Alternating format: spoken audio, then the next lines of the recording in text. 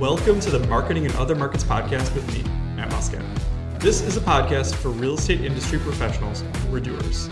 Each episode will feature an interview with a top producer or someone who's doing things differently in an exciting way. For those who already know me or have read my books and blogs, my brand of marketing is tangible and repeatable because we don't all need to reinvent the wheel. In every episode, my promise to you is that you will leave with at least one tangible idea that you can execute on today.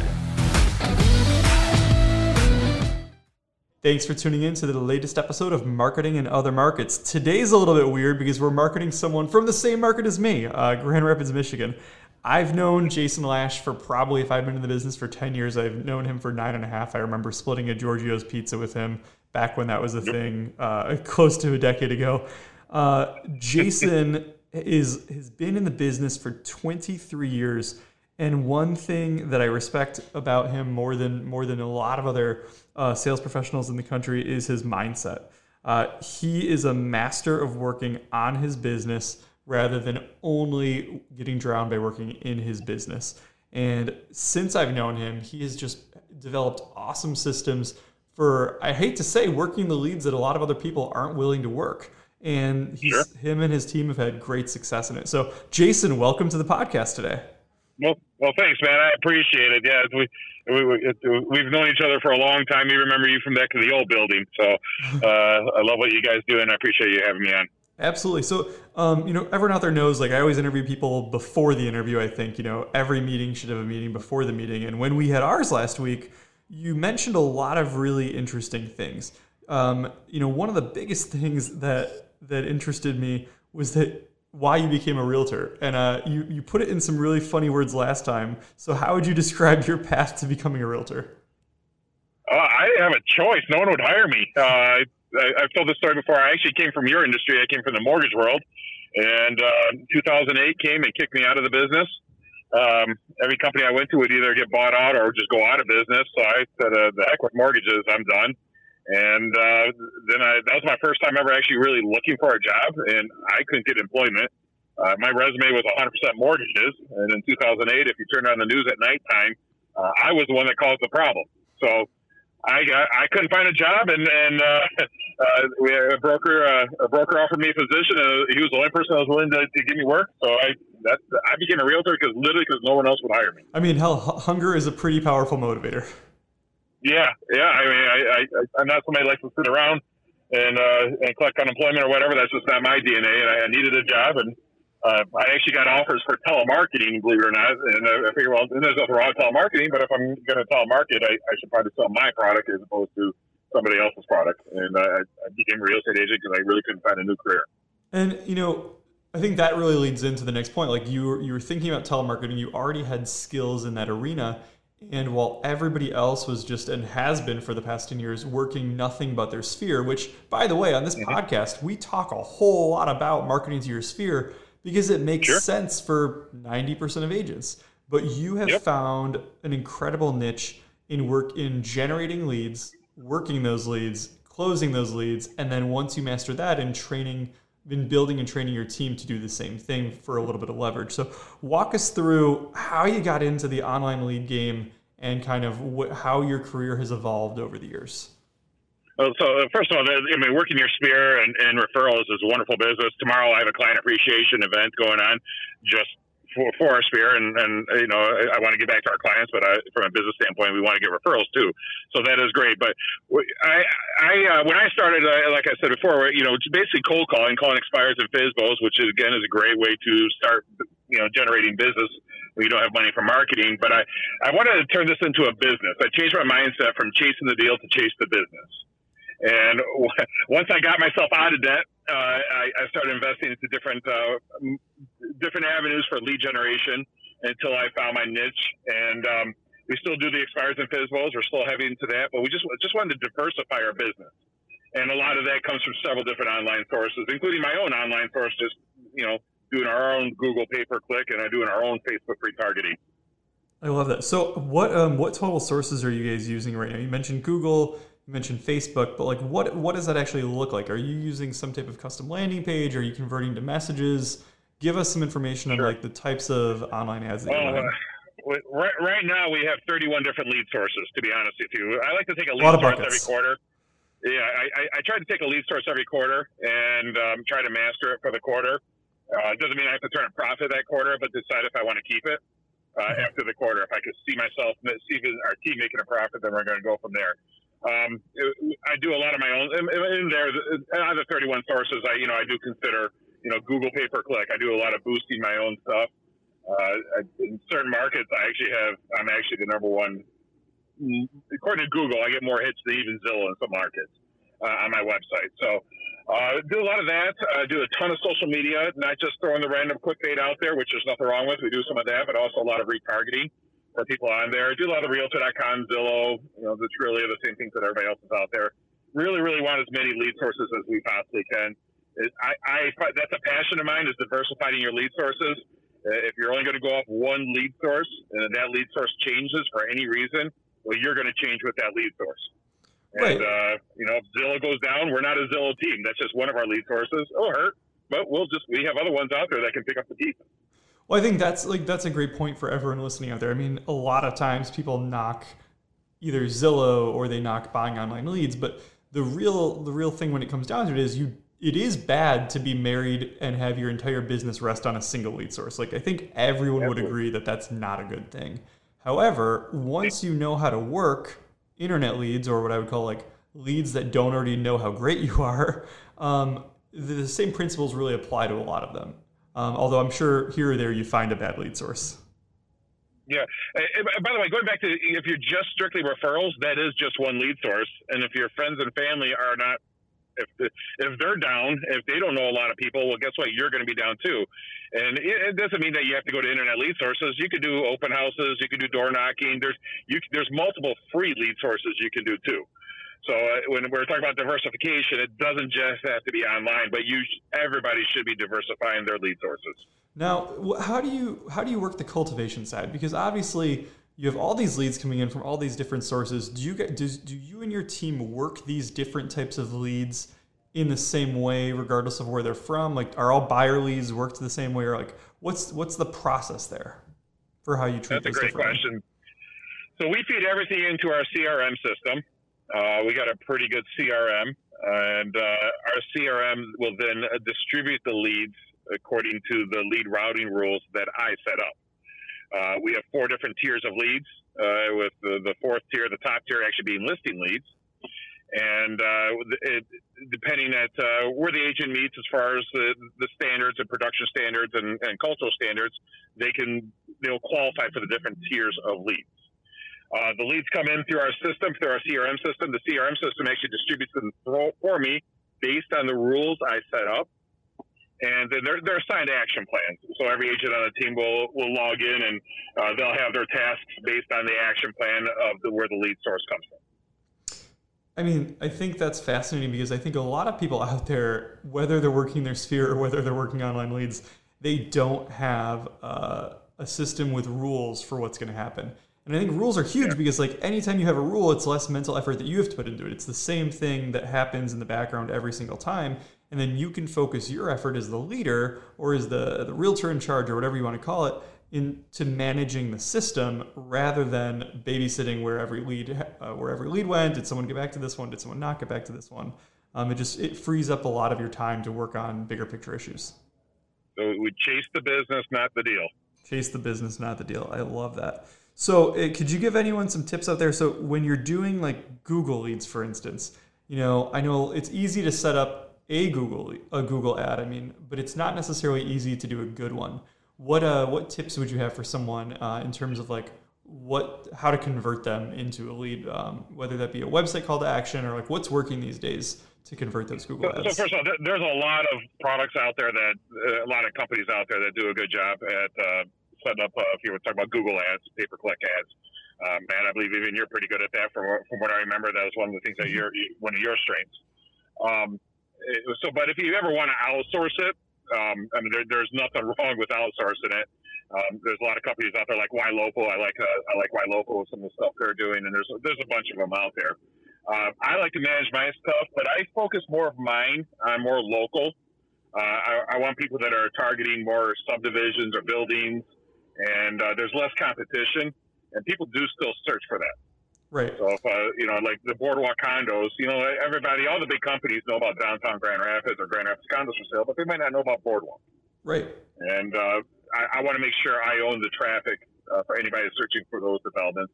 We do the bigger ones too, but we really, knowing our communities and knowing what people are searching for are going to be really, really important.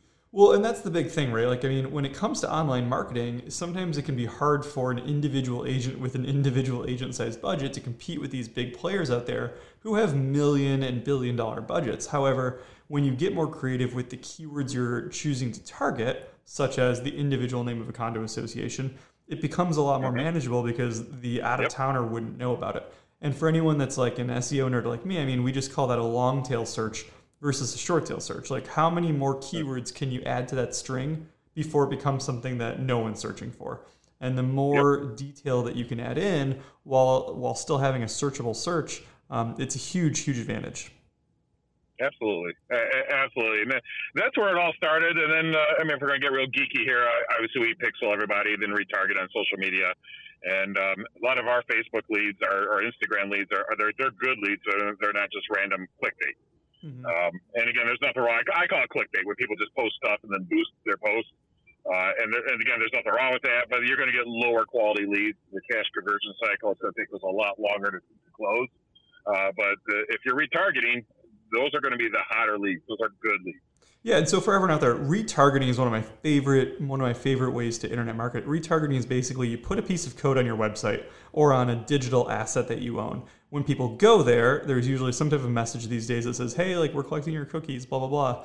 And then you are able to program ads via Google, Facebook, and other sources to only hit people who have already engaged with you in some way, shape, or form. Now, you could do it to people who went to a certain page on your website. You can get as detailed as you want to, or you can just retarget your whole site traffic, we do that a ton because it's easy to set up. Jason, like, when you're retargeting someone, let's say I went to your website, I looked around, and then I'm being retargeted, what sort of information am I getting for that second time around retargeting ad? It's going to be a combination of different things. Like we just took a listing this morning in Wyoming, so I have boosted that towards anybody that's been on our website looking for houses in Kentwood and Wyoming, 49503, 49507. This is going to be more of a first-time home buyer type budget, lower budget house that we just listed. So people that are going on my website that are looking for houses in those areas, my house is going to be retargeted towards those people. Got it. We're going to do that. I do like to do the home value stuff. All of my social media home value stuff, find what your house is worth. Those are going to be pointed towards people that have already been on my website as opposed to just a random, everybody gets it. And so the listing leads that we're going to get from there are going to be a lot better than a typical social media listing lead. Yes, and then we're going to promote we have a client appreciation event tomorrow. That's being boosted right now.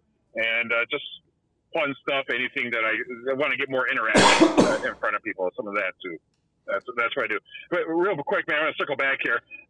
It sounds very complicated. It's really not. You can learn how to do that. I learned how to do it through watching YouTube videos. It's really, really not hard to do. And Google has wonderful customer service. You can call Google and they'll walk you through the process. Facebook is a little bit more work, but Google will actually pick up the phone and talk to you. Right. I mean, we joke that everything in real estate marketing is either time or money, right? Like if you have the time and you're a new agent that doesn't have the revenue coming in, you can figure this stuff out yourself.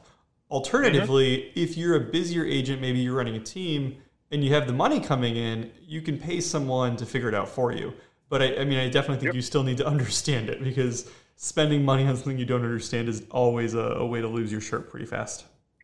Absolutely. So, a question I get all the time, probably a question I get on Facebook the most, is how have you responded to Facebook's constant change? A lot of times, a lot of that change feels like it's specifically targeted to make realtors and lenders' lives suckier with all the new ad policies. How have you guys pivoted? Because I know you guys were doing heavy Facebook ads before. You're still doing a lot of heavy social media ads, even with the restrictions that make it harder for real estate professionals to do it. How have you guys pivoted? I have a love-hate relationship with Facebook. I'm actually on my second Facebook account because my first Facebook account got hacked and I lost everything. I couldn't convince them that I wasn't the one posting that stuff. So I lost my first Facebook account, so I actually had to restart over. And I don't think Facebook's actually changed anything like 60 to 90 days since the iOS stuff that came out. So you got to roll with the punches. I do network a lot in the business, so there's a lot of masterminding going on as to how to tweak, how to make sure you're staying top of mind and staying cutting edge there. But you just got to keep reading, just got to keep paying attention and staying with the times. Okay, that makes sense. So pivoting away from some of the internet leads for a quick sec, you have a really interesting business model.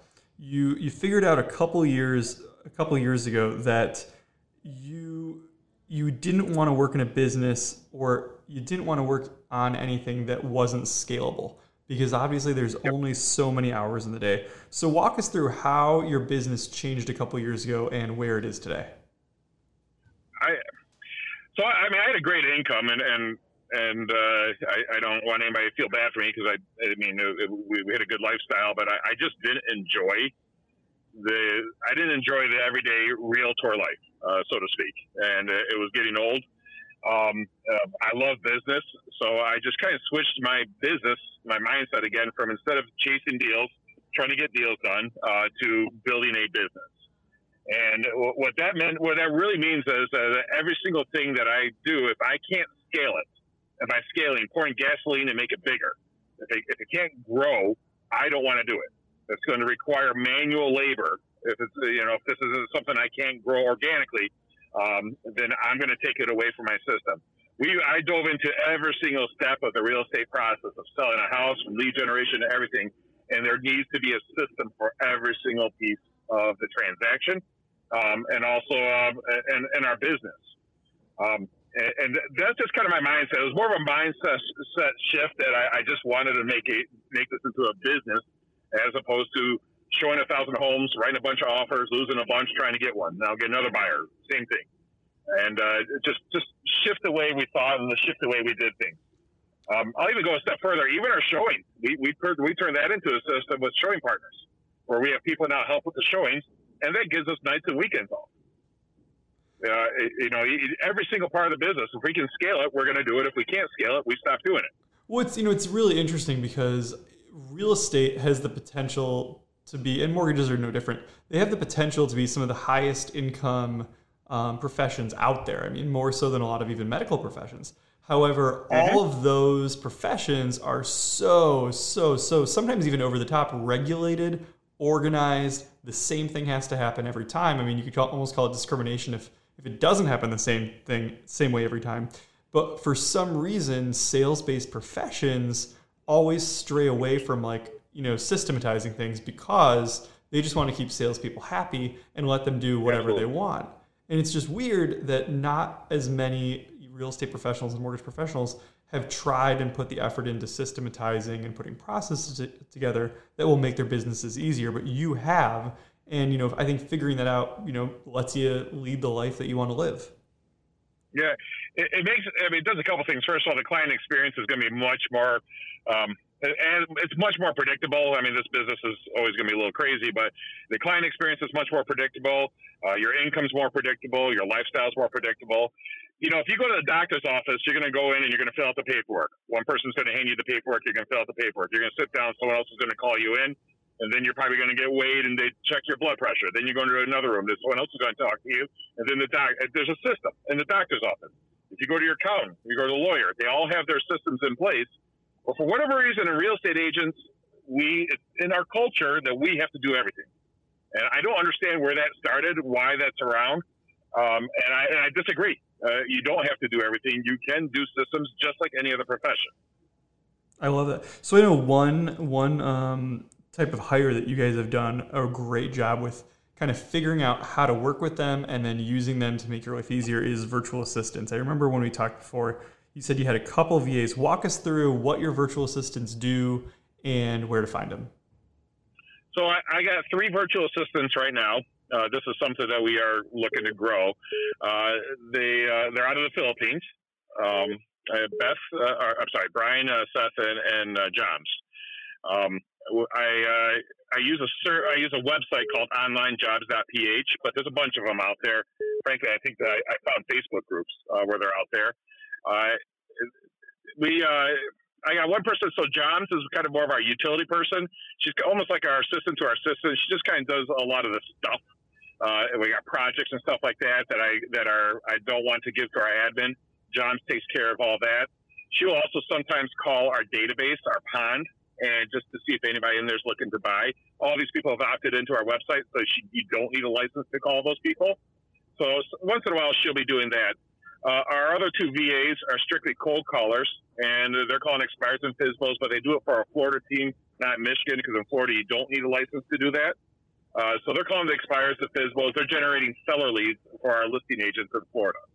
And again, that's a scalable model. It started with one, we went to three, considering adding another one. Honestly, on the surface, some people judge me for doing this. They are hard workers. They're lovely people. We do morning Zoom meetings with them every single day. They're part of the team. I tag them in every single social media post, and it's been they're great. I love them. They're doing a great job.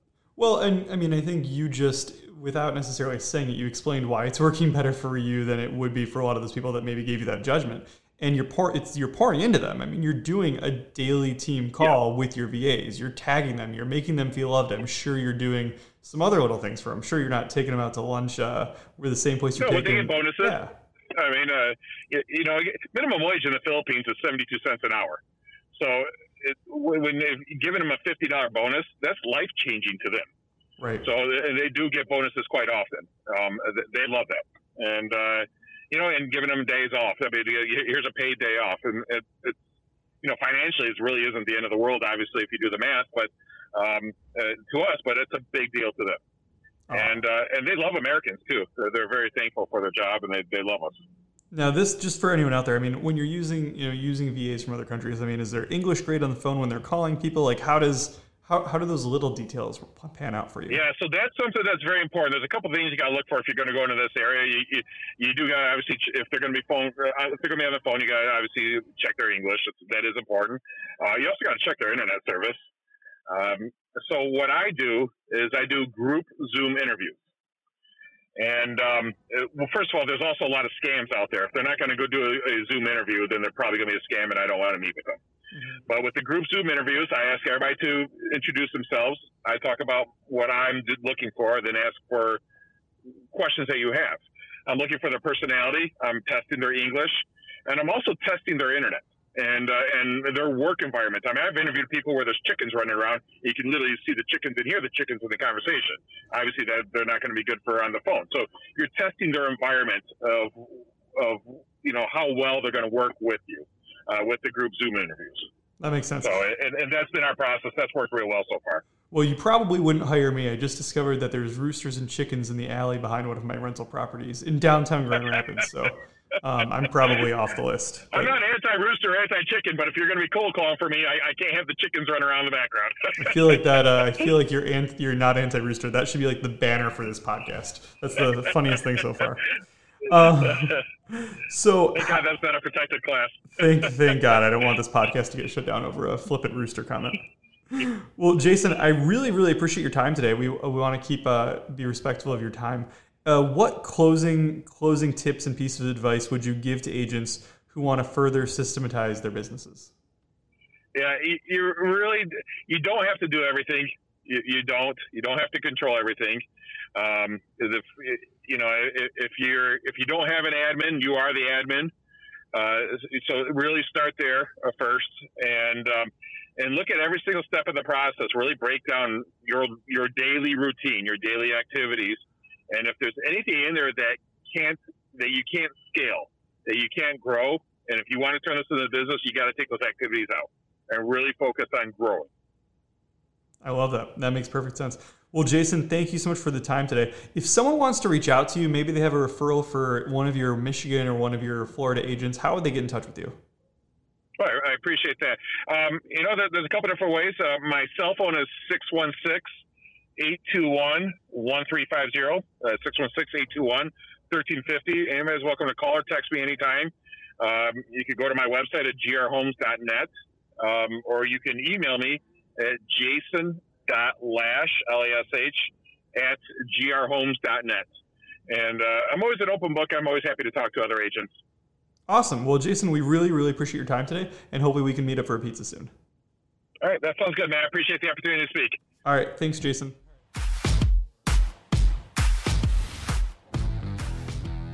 Thanks for listening. The Marketing and Other Markets podcast is proudly supported by Neighborhood Loans and Treadstone Funding. Visit them online to see a new type of culture and energy in home lending. For more actionable real estate marketing tips and tricks, check out my book, The Tangible Action Guide for Real Estate Marketing, available on Amazon. Interested in being on the show?